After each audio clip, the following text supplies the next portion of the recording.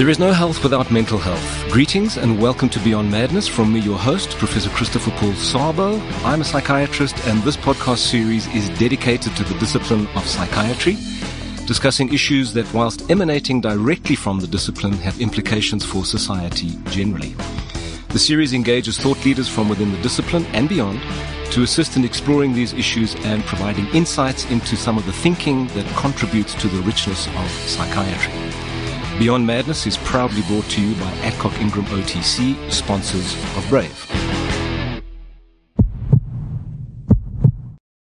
Do you ever forget where you've put things or wonder what you're doing in a certain room, and then you remember where you left what you couldn't find and why you went to the room you did, and smile at your own forgetfulness and carry on? But what if you couldn't remember? On today's podcast, our topic is living with dementia, and I have the privilege of discussing this topic with Dr. Ryan Fuller and Bev Cohen. Ryan is a psychiatrist. He's the founder and senior clinician at the Memory Care Group medical practice from 2012 to date.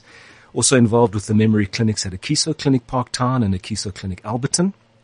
He has a certificate of specialist training in general adult, liaison and old age psychiatry obtained in the UK, although he completed his undergraduate medical training at UCT, and being a Witsi, I shall not hold that against you. Bev is the founder of Silver Lining, a Johannesburg-based organization that focuses on those who suffer from dementia. Bev has been actively involved for the past 6 years, and together with her associate Susan Cohen, they run groups, visit various facilities, as well as do private home visits. And to quote, they want sufferers to feel they have a place where they can feel comfortable, and very importantly, I think, and carers have a little respite. Ryan and Bev, welcome. Thank you for joining us. Thank you. I chose the title of today's episode in terms of living with, to capture not just the lived experience of the person with dementia, but also the lived experience of loved ones and caregivers who are witness to, affected by, and involved with the sufferer, the burden of the condition. And certainly for the next episodes, there will be a theme of living with as we discuss various psychiatric conditions. But before we get into our conversation, and aside from my brief introductory comments, I thought I would ask each of you to, in your own words, speak to your involvement with sufferers. Ryan, we'll start with you and then we'll move to Bev. Thanks very much. Thanks for having us in. It's a privilege being here. I wish we did more of this. This awareness, education is so important. I became involved in caring for older people in psychiatry because I was fascinated by the combination, the connection between medical conditions, physical, if you like, and psychological impact. And then, as you said, also the impact systemically. So I think, similar to child and adolescent psychiatry, unless you've got a systemic orientation, it's very difficult to help people with this chronic problem because they live at home and they are going to, unfortunately, suffer in certain ways, and you need the family to help you. So we know that this is not a simple condition to diagnose. We know, unfortunately, there isn't an effective disease-modifying treatment, right? But we manage it. No different to managing diabetes, hypertension, which, if we think about it, isn't really cured in that sense. No. And so the motto really is striving to be with the person. So I'm really touched by what you said now, living with, and to be with the patient, to be with the family, to be with the clinician, perhaps other healthcare providers who are trying to assist, because it affects people in different ways. So I found that over time there has been a bit less stigma and doing things like this, which is welcome. And we were chatting off air about not speaking about dementia, as it were, but rather major neurocognitive disorder. And then trying to understand the link between Alzheimer's and dementia is so important. Just chatting off air with a lady from the Eastern Cape who flew all the way up to Johannesburg to help her husband. And I said, we can do this by Zoom. You don't have to fly. But she really wanted to come and be with us because she wanted to know what to do. And most of our time was spent managing that back in the Eastern Cape with her. We managed the medical aspects, the depression, anxiety. We talk about the cognitive challenge there with certain meds. But really it's about finding ways to communicate, which is a challenge for us, I think. Yeah. And I think what's very important about what you've said is this whole issue of systemic. It's a system. And I think that very often, and I was alluding to that again off air before we started recording, about the focus being on the sufferer. But the sufferer emerges from within a context. And I think unless one has a clear understanding of the context, who's who, so to speak, you don't necessarily get a full picture of how best to intervene. Because the focus being purely on one person should not ignore the fact that they come from within a system. And I think we do have to understand the systems. And I suppose because of my own work with eating disorders and with adolescent psychiatry, I have been very involved with families. And it's critical. And the one thing that I used to say to all of my trainees, you've got to get the context. You cannot lose the context. Otherwise, you're looking at somebody purely in isolation. You're looking at a checklist of symptoms. You're making a diagnosis. And then you're operating kind of in a limited way unless you understand the context. So, for example, I could say to you that in adolescent depression, so we're moving into a different spectrum, but just for the purposes of illustration, unless you understand the context, you might not understand why they're feeling depressed. You can make a tick box diagnosis, suddenly they're on antidepressants, but you've missed the boat because you haven't understood the context. What are the causative, what are the contributory, and also what are the healing factors that you need to work with? So, Bev, enough of me, because you're the guest. And so, what about your journey towards where you've landed up? So what happened is I actually was not working, and I've been very involved with the Union of Jewish Women for over 40 years, and they decided 6 years ago that they needed a place to offer to people with dementia, Alzheimer's, any kind of condition, brain condition, to come along and have a place of safety and give their carers a bit of a respite. Right. So we started that group 6 years ago, and up until COVID in 2019, we had about 18 people joining our group. And when I saw that it was going so well, I thought, you know what, let's start a little business. So my mother happened to be at Silwood Lodge, so I happened to speak to Trish, the lady that runs the place, and I said, would you be interested in me coming in here to do some exercises or some stimulation with your residents? And she said, fantastic. That went off fantastically. And then we thought, you know what, let's start another little group. And so we started another little group on a Wednesday morning.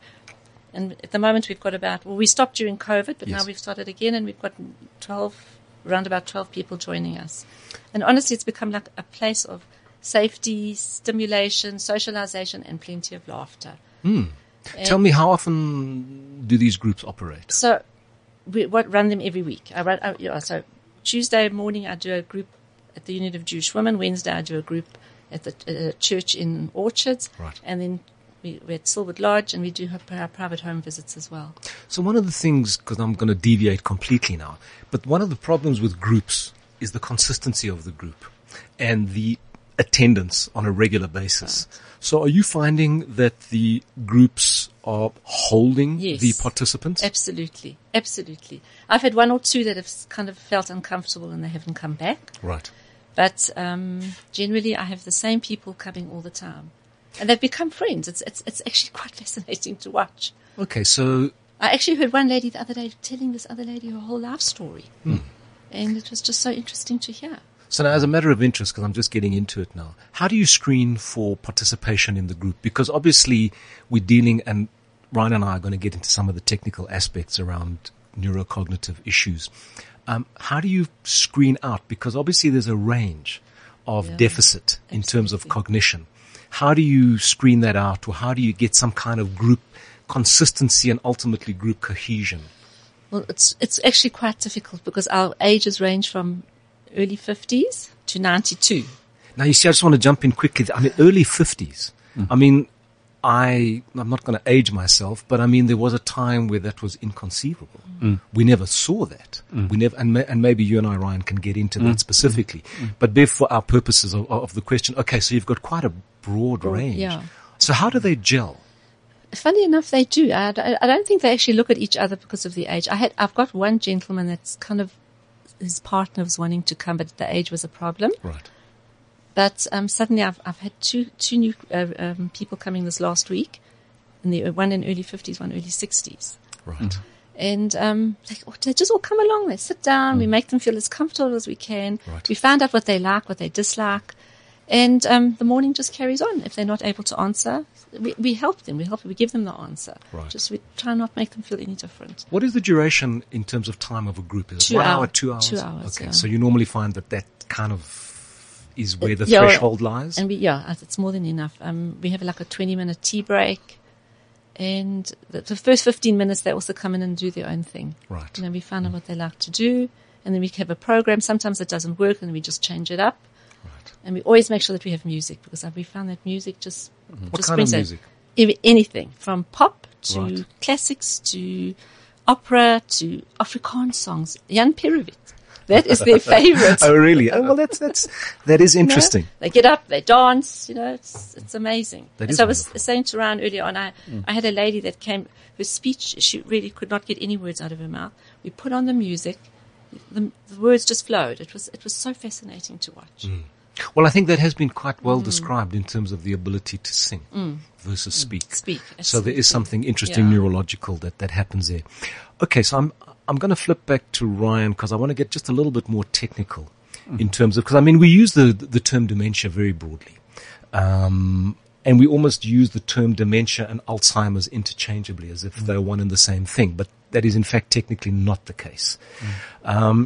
Now, psychiatry and specifically the DSM-5, that's the Diagnostic and Statistical Manual of Mental Disorders. That's the 5th version. It's got, as I said, a more technical approach regarding dementia. In fact, they don't mention dementia. It's more around major and mild neurocognitive disorders. And there are clearly a range of specified conditions that cause these disorders, of which Alzheimer's is but one. And I think that's important to understand. Alzheimer's is one cause of neurocognitive deficit. Do you want to elaborate a little bit on that, Ryan? Yeah, sure. Absolutely. It's probably the commonest question I get asked, exactly that. So we call it a syndrome dementia, and we say that there isn't there are many conditions, as you said, that can make those up. Alzheimer's tends to account for about 70 to 80% across all groups around the world, which is interesting. The next most common is vascular dementia, where we then try and explain to people you either have a protein problem or a plumbing problem. Right. So the P's sometimes help, and the protein we do a brief explanation of the brain is composed of neurons. And did you know that there are approximately 80 billion neurons compressed into about half a centimeter in the It's cortex? incredible, actually. And each one talks to another one about 10 to 20,000 times. So there's more elementary connections in the brain than there are sort of particles in the universe. And Okay. so we stop and go, God is great.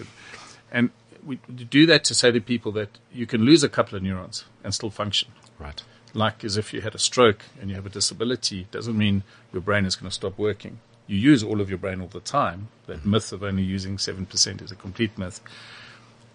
But then we say the plumbing problem is there's a blockage, literally. And the analogy that seems to help is similar to angina and ischemic heart disease, as opposed to an infarct and a heart attack. Right.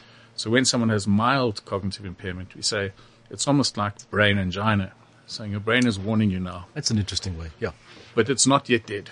Right. And therefore, similar to what happens downstream, what's good for your heart is good for your brain. And all of the risk factors for good heart health are good for brain health. Walking every day is protective, not smoking, not drinking, cognitive stimulation. So we make it physical. The heart is much as a pump, easier to grasp. And there might be blockage in the carotid arteries, and similar right upstream, tiny little arterioles, which are microscopic, get blocked. And then they'll say, oh, the doctor called it TIAs. And then we can talk about a brain scan and say, look at those little white dots. Doesn't mean that you... So had a TI is stroke. transient ischemic attack. Sorry. Yes, transient ischemic attack. A mini stroke. Absolutely. And as you were saying, Orphe, there's a lot of jargon that we need to try and not use. But going back to the causes, we've got Alzheimer's, vascular, about 10 to 15%. And then the rarer types, Lewy body dementia or frontotemporal dementia.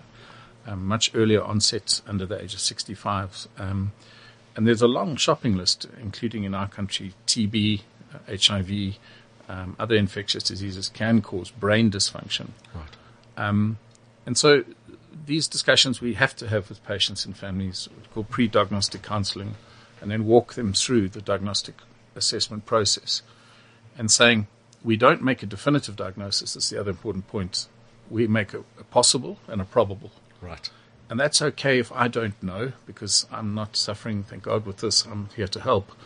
It's our job to manage the uncertainty and the ambiguity, to help you understand that there's a probability here. Yes. So we don't try and give false hope, Right. but we say it is possible that what looks like dementia or Alzheimer's is in fact not, because now we talk about the pseudo other conditions. Yes, I wanted to touch on that because obviously when the person is referred to you, they're referred to you for a very specific reason. So there's almost an expectation that there is something going wrong here and I'm going to land up moving in that direction. Absolutely. But the one thing that I've understood is that just because somebody as a professional specializes in a particular area doesn't mean that every person who walks through the door gets a diagnosis.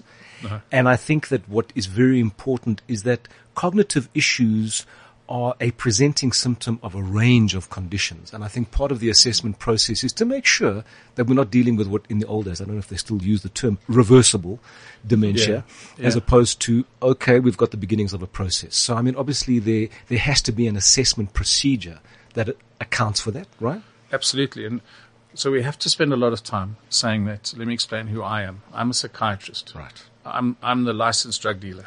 I'm not the psychologist. I'm not the clever one. Okay. You know, we joke and spend a lot of time trying to put people at ease. Yes. Because I'm probably the worst and last person that a person wants to see with a cognitive disorder.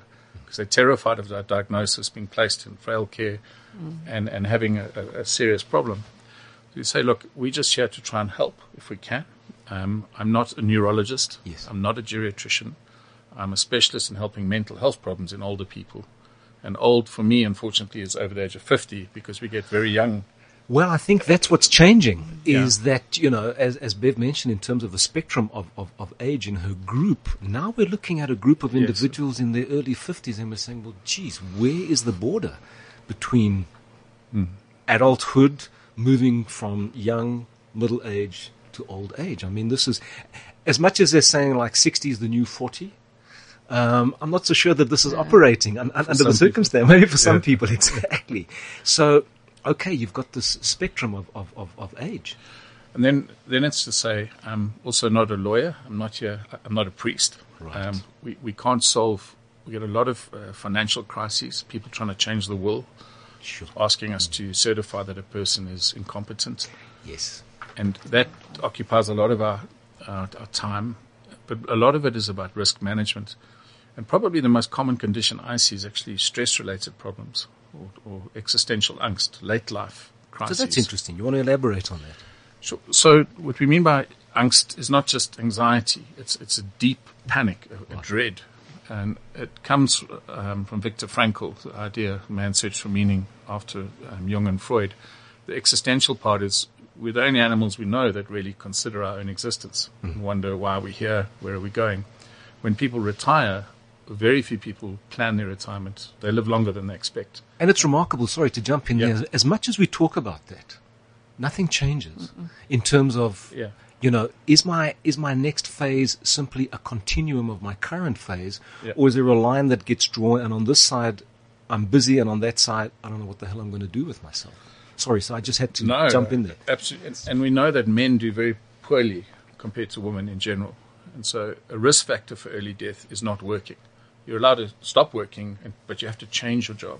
Right. And you need meaningful work with purpose.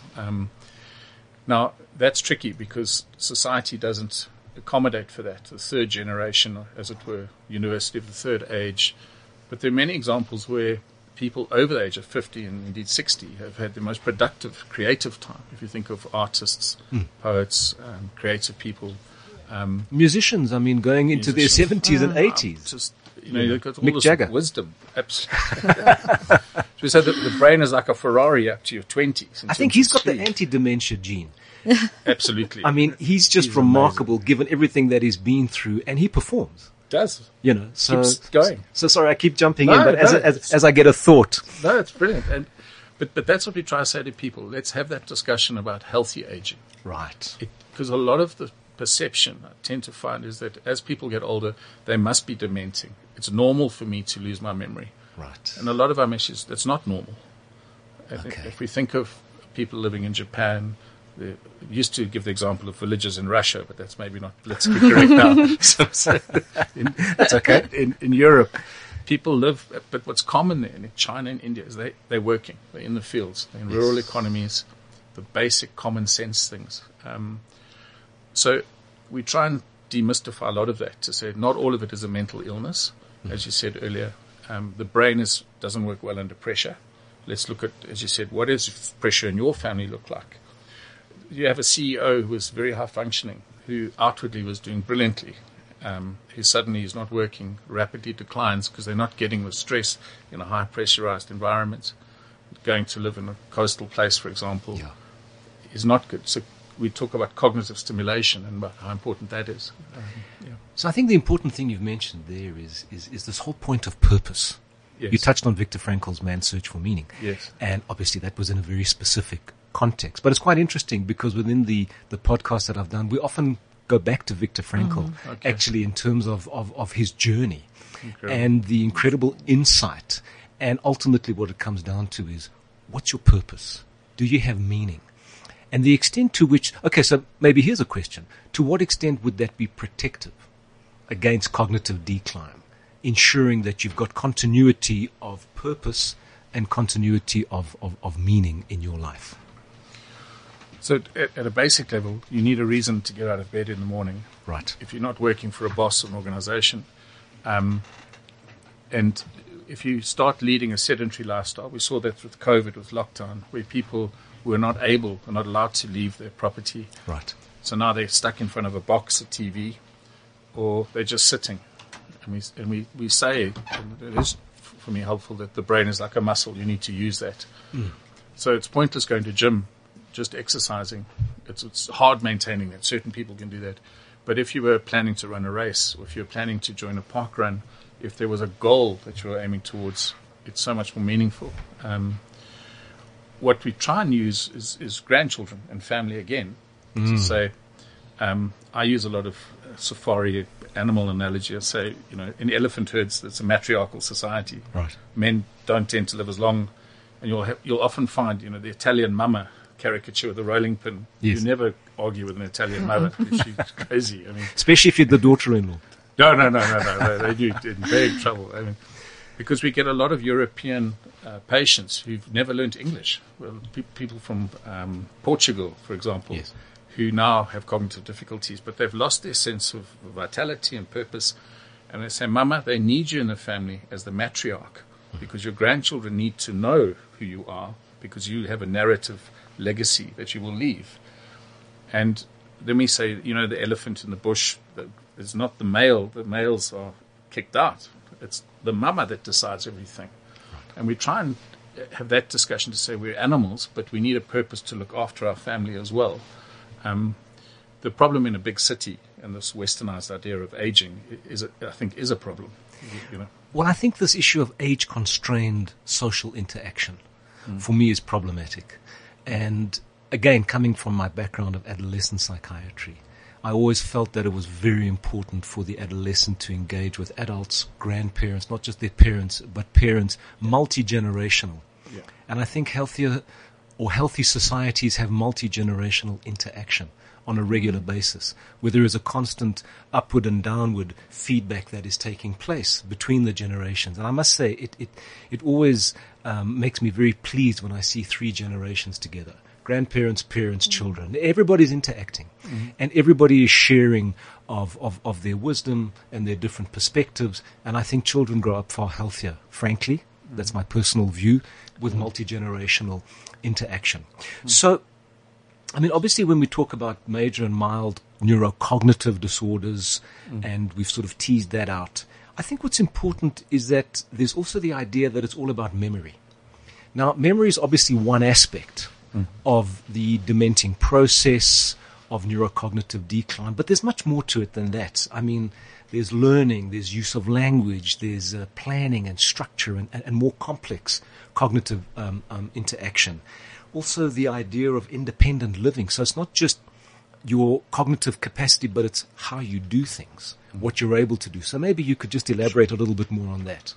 So we call it unfortunately, the disease or disorder of AIS. A is amnesia, which most people understand intuitively. The episodic memory loss of short-term, as you said earlier, forgetting where you put something down. But can you trace your steps back and find it, or do you need someone else to find it? And then long-term memory is preserved longer than short-term memory. The other A is aphasia, which is a difficulty producing speech or receiving and grasping, understanding speech. Okay. The other one is abulia, or lack of initiation, planning. Is that like apathy? Yes. To some extent? Yes, exactly. And then we get to agnosia, which is not to know, not being able to recognize objects in your hand, or not recognizing someone's face or features, and what we call visuospatial agnosia, the difficulties using three-dimensional space. So this is important for people who are driving a motor car, who find it on a well-known route, suddenly they get a bit absent-minded and they get a little bit lost, or they lose the car in the shopping center, and now they need to ask for help. Or they have minor accidents, if you like. I've done that at an airport. Me too. Parked your car, don't know where it is. Exactly. So you kind of think to yourself, oh my word, what's Here we go. happened? Yeah. But you solved the problem. Yeah. I think that's the issue. You were sorry. But you touched on something so important that no one's perfect. We're allowed to we will make cognitive mistakes. Our brains make cognitive mistakes all the time. Right. That's how we grasp reality. But we're predicting reality, things we take for granted unconsciously, and then we're adjusting all the time. If it affects what you said now is so important, our level of functioning for basic activities of daily living, Yeah. and it's persistent and pervasive. It's there most of the days in different situations. It causes us to stress and then other people to stress. We then say it might be a disorder, Right. which we must now look at. Yeah. I think the important issue for me is the self-awareness and the informant who brings the person. Because how many people present by themselves? Very, very few. Exactly. Where somebody says, geez, I'm increasingly forgetful. I better go and get this checked out. I don't think that happens. I think invariably by the time the person comes to you, it's because other people have noticed and they then bring them to you. So you're busy conducting this assessment, and we're talking about the person who's the patient. And my question is, to what extent are they present, as in, this is me they're talking about, compared to, the person who brings them? So important. So we were taught in the UK, where not that they're perfect, but they've had more experience doing this. Yes. You have to engage the patient first. Right. Regardless of how impaired they may or may not be. Bev, you'll know this. If they say, don't worry about her, she's got dementia. Yes. And this person is sitting there, their eyes are open, but they're not looking up. Right. And so we spend a lot of time with tactile, appropriate contact. Hello, how are you? I make a lot of time using expansive gestures and smiling. I'm quite a big lad, so I must make myself small. Connect. And everyone gets offered tea and coffee or water or juice. Right. Can I give you something? How are you? So we bring the patient is front and foremost. And we deliberately say to the family, we like you in this space, unless the patient would ask not to if they're higher functioning. Okay. But I'm going to start talking to your mum or dad or your granny and grandpa first. Yes. And Or your partner. Or your partner, absolutely. Please don't. And if they start to say, just give me a moment. Right. I'm going to come to you now, because they must set the tone of the interaction, or they will not trust you then at all. And then the common question is, I'll explain who I am. And I say, may I ask a silly question? Why are you here? Right. It's lovely to meet you. And the common response is, I don't know. They brought me. Ask them. Exactly my point. Yes. And then we say, when I ask them, what do you think they will say to me? And they say, I don't know, I'm fine. I say, no. And then when you'll know, obviously training undergraduates, when you get the interview correct, you see the shoulders relax a bit when they realize they're not going to be locked up, when they realize that maybe you're not a threat. You're not a threat. So I'd say silly things, the door's not locked, you're welcome to leave, thank you for not bringing a weapon. Yes. And they normally laugh. I must say, when I work with my eating disorder sufferers, the initial interview, I always make it very clear, I'm going to give you my opinion. You don't have to agree with me. You can walk out of here and say, this guy's talking the biggest lot of you-know-what, and I never want to see him again. And that's okay. Yeah. But I'm going to share with you what I think, and so I'd like you to be as honest with me as you can, so that I can give you an informed opinion, and then you will decide, and we'll see what we can agree upon, and we'll try to work from that basis onwards. So aside from the clinical interview, which can be subjective, Sure. what about testing? And where do we go from there? So what we do is we've got an online registration form, which is not just demographic data. It starts with subjective rating scales. So you ask people to rate their mood. It's a variant of the geriatric depression scale. These are simple questions. Have you felt low recently? Do you find that you don't enjoy activities you used to enjoy? Things like anhedonia. So they fill that in online. If they can't do it, we ask the family to help them with that. They rate the activities of daily living. And the process is designed to frame what we're trying to accomplish, which is to try and get a picture of how is this person functioning. Who are you getting that information from? The sufferer or the family? But both. Right. If it's high functioning, the sufferer will often do it, but often it's the family. Right. Then they'll say, listen, no, thank you for filling in. It's to get a sense. Then when we start the interview, once we've got permission, because we have to get permission from the patient, we can't just suddenly ask them a whole lot of questions. Yes. We would then do the MMSE, the Mini Mental State Examination, or the MOCA, the Montreal Cognitive When you say ask Assessment. for permission to be interviewed? Yep. Yep. And then would you mind if I checked some of your memory? Okay. And we need that permission and consent explicitly, and because often they'll say, "No, I don't want to. I don't know," and they get anxious. Right. You want them to be relaxed. Right. If I, as you said earlier, go through a shopping list of questions, shotgun style, anyone will just shut down with performance anxiety. Okay. So then we try not to ask leading questions. It's a score out of 30. That's the Montreal. Cognitive assessment, the MOCA. That's the one that Donald Trump said he got full marks. Yes. Not sure how Joe Biden would do, but we're not political. Okay. No, Yes. no. Can I tell you a quick funny story? Please do. So when that first came out, Yes. there was a lot of psychiatrists who were being saying, this chap maybe has got narcissistic personality disorder. So there was the head of the American Psychiatric Association wrote a letter saying, please stop giving narcissists a bad name. He's just not a nice human. Actually, he's not a narcissist. But no, that was, yeah. So the MOCA is a, yes. Is a rating score, maximum score is 30. Yes. Anything below 25 would be abnormal.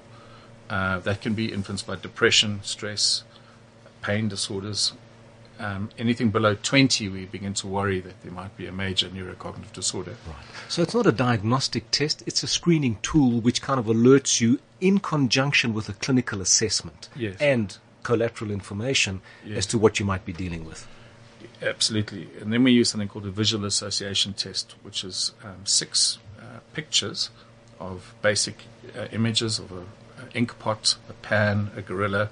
We then show the same 6 pictures but slightly adjusted with abnormal images. So the gorilla will be holding an umbrella rather than a banana, for example. Right. There'll be a dice in the pan. We then go back to the 6 pictures and say, this picture of the pan, what's missing from it? Mm-hmm. And the patient hasn't been primed, so now they have to remember they saw a dice. That test, it's called a VAT, is more prognostic than an MRI scan. If you score less than 7 out of 12, there's about an 85% chance you've got Alzheimer's. That's fascinating. I mean, that's not intrusive at all. It takes 5 minutes to do. It's unbelievably predictive. So using the MOCA score plus the VAT, as you said, plus the history, you get a sense of where there might be a cognitive disorder or not. Right. We then repeat the test at 6 months and a year, and we try and explain, we work out whether they need a brain scan and further tests as well. Okay. Yeah. So my question really is, so you've got this assessment process. It's extensive and it's exhaustive because you want to make sure that you get it right. Yes. At what point do you break the news? To the patient? To the family? How does that work? Oh, that's a fantastic question. And we were taught the case of Brigitte Bardot's boyfriend in the 60s, who was an industrialist in Germany, a wealthy guy, and he had problems with his memory. He was in his 50s, and he was told he had dementia, and he went and shot himself the next day. Wow. And the point was, be very careful what you've just asked. When you break the news of the diagnosis, we use words like possible, probable. As you said, I might be wrong. This is my opinion. Welcome a second opinion.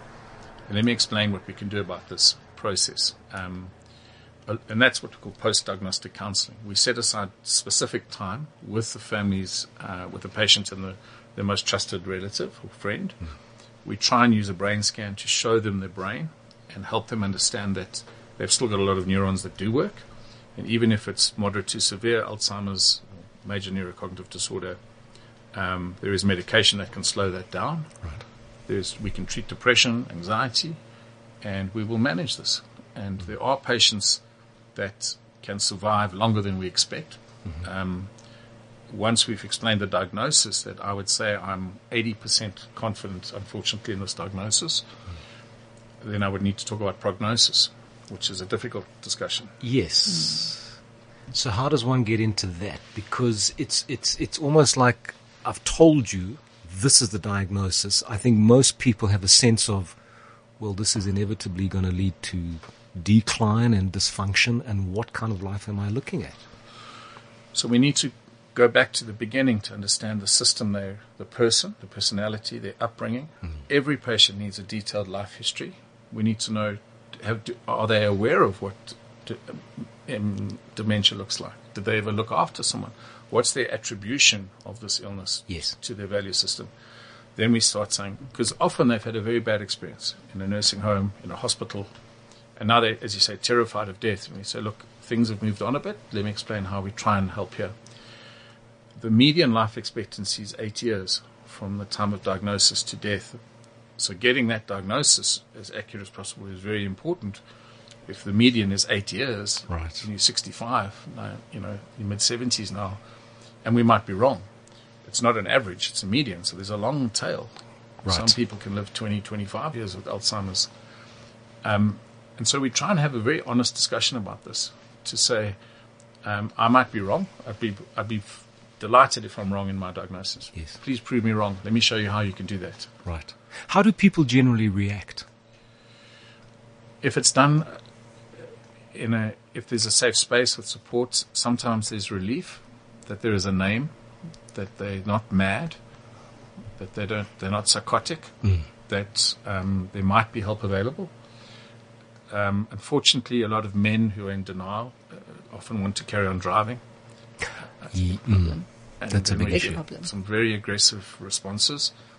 And then my standard thing is in 10 years of private practice, I haven't yet called the traffic police, but there's always a first time. Right. But please don't make me. No, absolutely. And we say, look, our job is if you cannot guarantee your safety, then someone else has to. Please, can you guarantee your safety? Can you see other people? Can you see an occupational therapist? Have an on-road driving assessment. And we go through the mocker. We show them the trail making and the drawing of intersecting pentagons and a clock. Yes. So if you can't do that, unfortunately, most countries will say you shouldn't really be driving. Please don't drive until we've completed the assessment. Yeah. That is probably the most difficult thing. It's tough. I think it's very tough. Because you're taking away their independence. Exactly. That is honestly the worst. That's right. Well, Bev, I wanted to bring you in because I've given Ryan a good, thorough going over, but because I wanted to get into to treatment, but I'm looking more specifically at the kind of offering that you've mentioned, because I think that as much as we focus on the sufferer, we're looking at the family. And I think one of the things that you've specifically highlighted is respite for the carer. Carers, yeah. So what is your experience of the carers? Because I think one of the issues is that the carer becomes everything, and alone time for the carer and time for them to actually just recharge their own batteries. How do you work with that? So, a lot of them do come with carers. Some of them come on their own. Their families just drop them, but they still kind of high functioning, so they're able to. Sorry, when you say drop them, they leave them as opposed to drop them. They bring them, right. Bring them in, we settle them, and they come back and fetch them later. Okay. But lots of them come with their carers, and the carers, what we've discovered, if we put the carers, we've made like a safe space for them outside. They sit together and they discuss all their problems. It's actually been an amazing tool for them.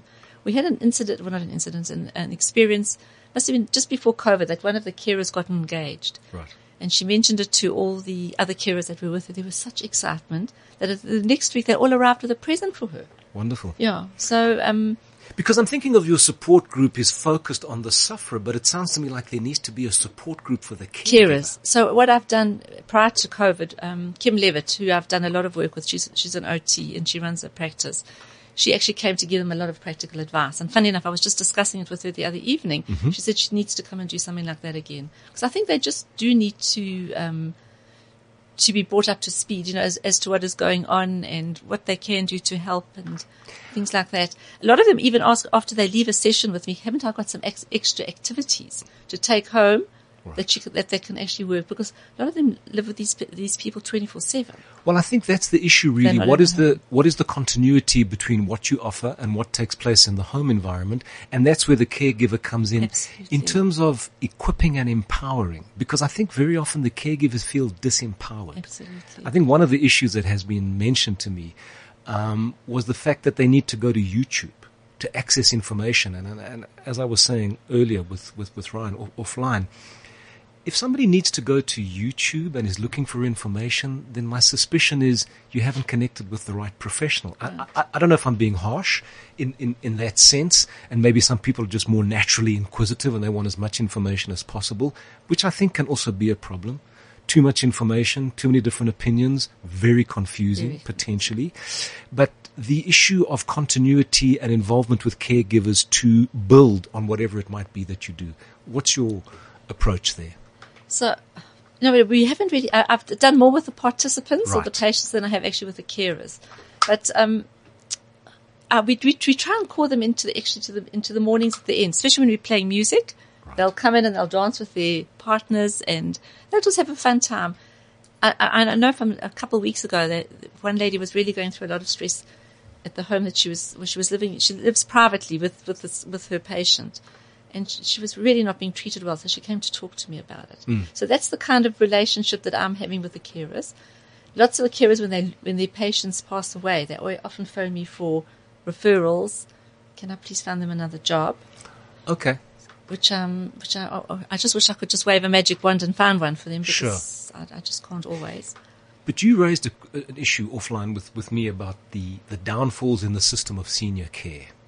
And so what were you referring to there? Because you've obviously got concerns about how our senior citizens, our older adults in our communities are actually taken care of. Yeah. So a lot of them was with those are the ones in private homes. Right. When the families are trying to get hold of the doctors and they can't get hold of the doctors to get a script renewed or something like that, or just to speak to them about what's going on with their patients or with their family member. And they found it very difficult to get hold of the doctor in question.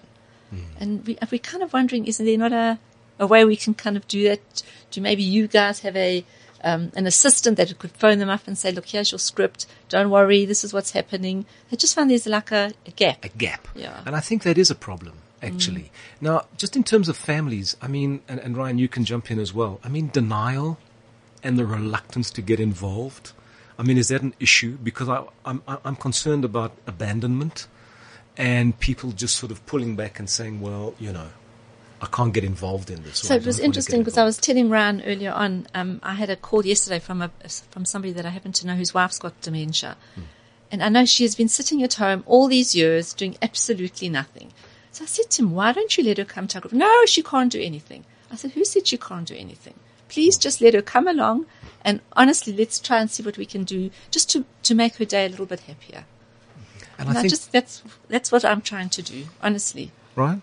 Yeah, it's a massive problem. I mean, everything you've said, especially the gaps, and I'm embarrassed to say getting hold of the doctor. I was immediately thinking, jeepers, I hope people can get hold of me. And then we work really hard at trying to make ourselves more accessible. And just quickly, the idea of a clinical assistant doing scripts, there are some interesting spaces there. It's quite complicated in private healthcare, certainly, and in governments, there's big challenges. But that's something we have to really look at. The one thing I just wanted to say, it's about grief, this space. It's about the grief of people dying and about to die. And unfortunately, one of the descriptions of dementia was, a living death. Right. I mean, you said living with dementia or living, there are different, more helpful words. And again, going back to Frankl, he's obviously one of my heroes in that, but he would start the opposite and say, for him, there were only two important questions, which the first was, if you could choose an age when you died, without jinxing it, some societies don't want to speak about mental illness for fear of bringing it on and stuff, how old would you want to be when you died? And if someone's 65, they might say, I don't know, 80, 85. You'd say, okay, so you're giving us 20, 30 years. Hopefully God's listening. Yeah. The second and only important question is, have you been a good member of the human race? Yes or no? And people look at you a bit funny. And so what is good and what is relative to, Hitler, Stalin, Yes. people, are you a good person? So, yeah, I'm not a bad person. What evidence do we have for that? Well, how many people have you recently killed? How many people do you plot the destruction of? No, I've done this. Okay, so Frankl would say, you've got 20 years to carry on doing good. And if you answered, no, I feel guilty about things I've done that are not so good, okay, you've got 20 years to make peace. And so he looks at the end back in rather than from now looking forward, which is a want. And that speaks to quality of life and existence. And the idea that we are born to die, to be blunt, but going back to meaning, what are we going to do with this time? So if I said you've got 8 years left to live, it's about the grief of understanding that you've lost the death of your former healthy self. And you spoke about family being in denial and those classic defense mechanisms of grief, of shock, denial, bargaining behavior, etc. Depression, acceptance. We see all of that, and it can last months, years. It can go in different orders, and so a lot of it is explaining to families those processes are unfortunately predictable, and anger. Anger. And I think that is key. It's getting the families involved. Yeah. So I think part of the problem often is that maybe you're dealing with families that were never particularly connected to start with. And now suddenly there's a crisis. And so all that happens is the exacerbation of what was just becomes more pronounced. Absolutely. And so, again, coming back to living with, it's not just about the sufferer, it's about the extended support system and who can you mobilize? And how do you bring people into the picture who don't really want to be there? Because I think that's a problem. And I also think financial is a very big issue. Yeah. Okay, elaborate. I know even from our groups, and we really don't charge an absolute fortune, but they would love them to come. But if they come on a Tuesday, they've got to get a lift, and then they've got to pay for it, and they've got to get a lift home. It all mounts up. So it's about sacrifice Sacrifice as well? Absolutely. So are we living in a selfish time? Well, I mean, some people are really willing and able and keen to do it. Without being judgmental. Yeah. I mean, I just want to... But there are those that Yes. are not... So how do you engage with those kind of situations? So never waste a good crisis. Yeah. It's bloody difficult to make peace with a corpse. Right. We're not going to fix your decade-long family feud and rift. But if you're willing, we invite people. We have to create a safe space. Right. And I say, would you get permission, consent? Do you mind if I invite your relative? No, don't invite that one. She's not to be trusted. She's after the money. So, whoa, they have a right to know. I work for the patient. I don't work for you. With respect, and we have to earn that right. We do mediation, actually. The family meeting is mediation. Okay. And we say, right, let's agree on the rules beforehand. This is not a court case. I'm here to help. The door's open. If you feel offended, you're welcome to leave. I'm recording it for my own records. This is private. You reserve all your rights. Yeah. We're just going to, as you said, going to give you an opinion and available for you to ask questions. The problem is often it's the youngest child that gets left holding the can, and they then get dumped on, and the caregiver burden, caregiver burnout, and then it's the seagulls from overseas that come in and make a mess and fly off. Yeah. And they have Everybody's got an opinion, but nobody wants to get their hands dirty. Absolutely. And you say, well, if you really think that strongly, we'll send your mother to you in New York. 100%, exactly. Because they're on YouTube. They've got a friend of a friend who says you must do this and all that. And what the Zoom idea, though, with COVID, what has helped is now I had a meeting the other day in the basement of Alberton, where the reception's not great. Family in Australia, England, America. Right. Which is so helpful. And then we could see people and we could set the tone and say, look, we can make time for you to ask questions. Some people are very embarrassed, terrified. Please email me. We can try and engage with you. But, one of the big problems in private healthcare is you don't get paid to do this, to be blunt. Yeah. And it's a problem. And Yeah. there's a much bigger story there. And I think that's important. But you know what's really struck me is this concept of loss. Because I think that one is not necessarily thinking, I mean, one thinks of death, loss, okay. Here we're talking about the loss of self, the loss of a former self, the loss of a person who represented something in your life, and suddenly they're not that person anymore. Yeah. So psychologically, how does that impact on a caregiver? Bev, do you have any insight into that? And Ryan? So I think if it's, we must say in South Africa, most of the carers I engage with are African. Yes. Who haven't had the opportunity to go to school. And the best carer, in my view, is someone that cares. Has the empathy. Has empathy. Passion. The knowledge Passion. of the person. Knowledge and has common sense and is willing to learn. It's for a lot of carers, it's a crucial job, which Absolutely. is they need that job. One of the things the Alzheimer's Association in the UK do is they've got a fantastic leaflet called "This Is Me," and if you think about it, just a brief example: we had a guy who grew up in the apartheid area. He was an apartheid policeman who started to dement, and he was drinking. We admitted him for detox, and as luck would have it, in the bed next to him was an ANC member of parliament who was also dementing with alcohol. Okay. And both, this guy was racist, unfortunately. And the people were like, and you can predict what happened. They ended up being best friends when they left.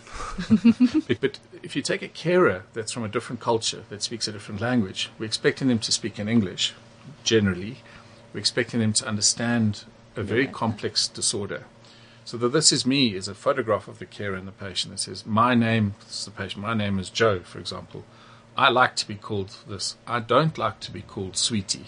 Right. I was born here. I'm important because ... We had a guy who was on the Bismarck, who sunk the Bismarck, rather, on the hood.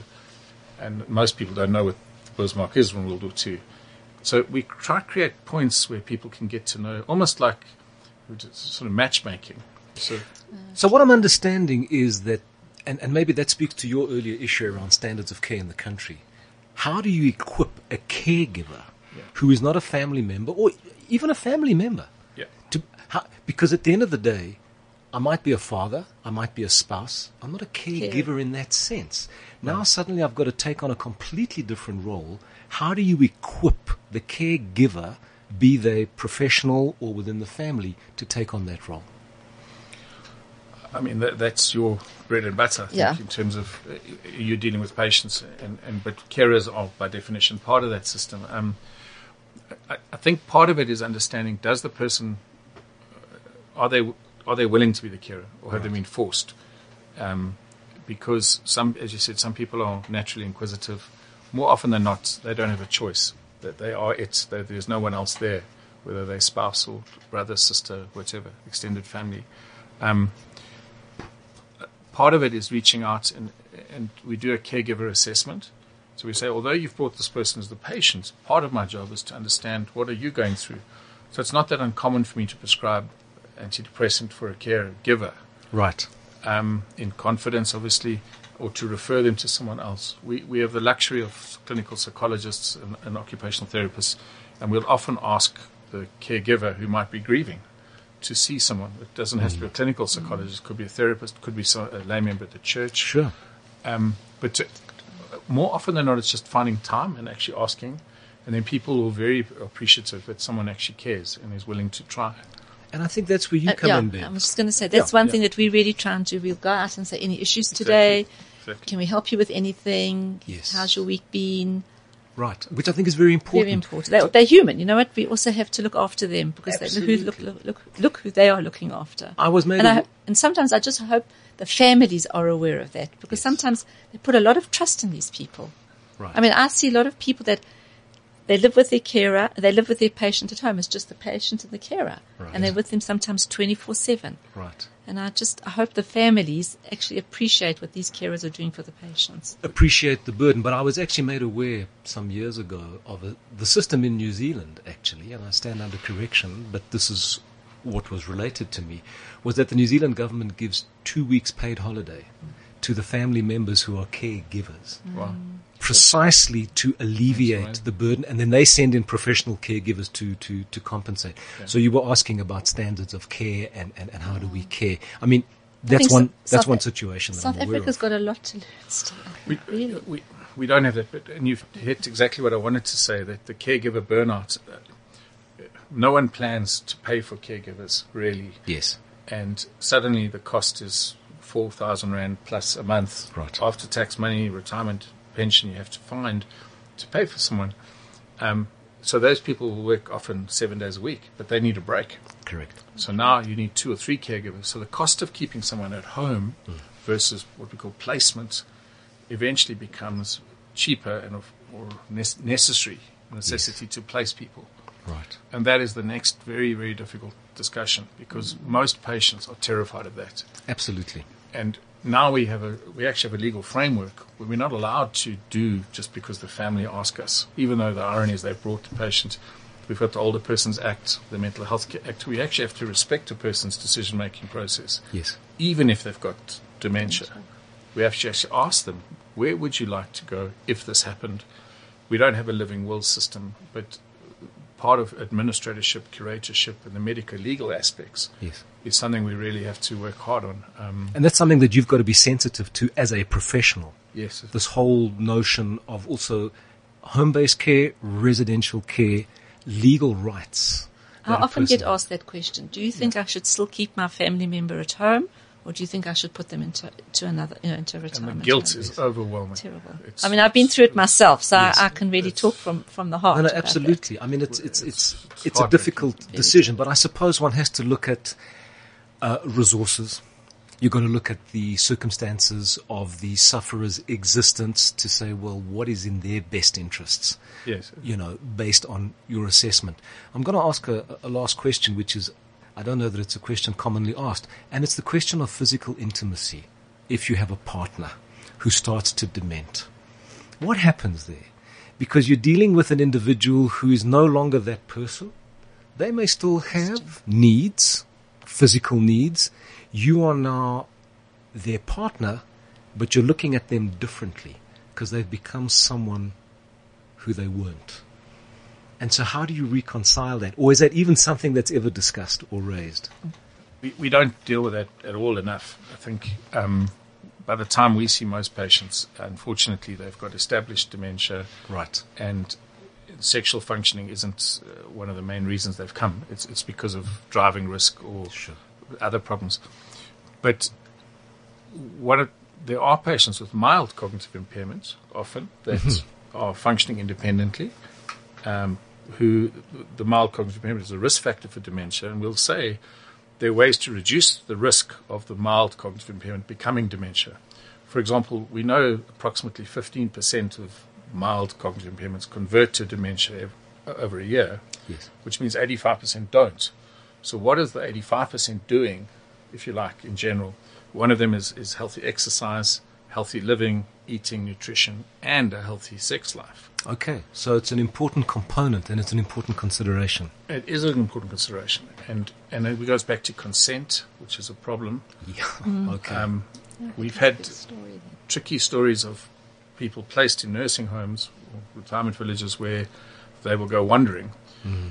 And one of the ethical dilemmas, I don't know the answer to, is if you've got two people with dementia who are not family, Right. who now are in love, and he misidentifies her as his wife and she misidentifies him as a husband. Okay. We had one recently, and then she went and saw another fella, and he got violent because now she was two-timing him. Wow. Now we have to talk to both families and say, is it okay that they sit and hold hands? It's definitely not okay that they share a bed together. And so it gets Quite interesting. complicated.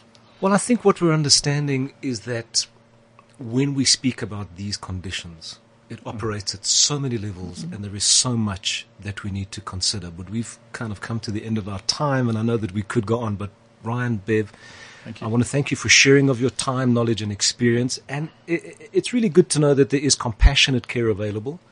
And I think that at the end of the day, ending on a more positive note, saying, well, 15% might convert from mild to major, which means 85% don't. And there are things that you can do to forestall that. But while you are able to do things, you've got to live fully. And I think that's really what it comes down to.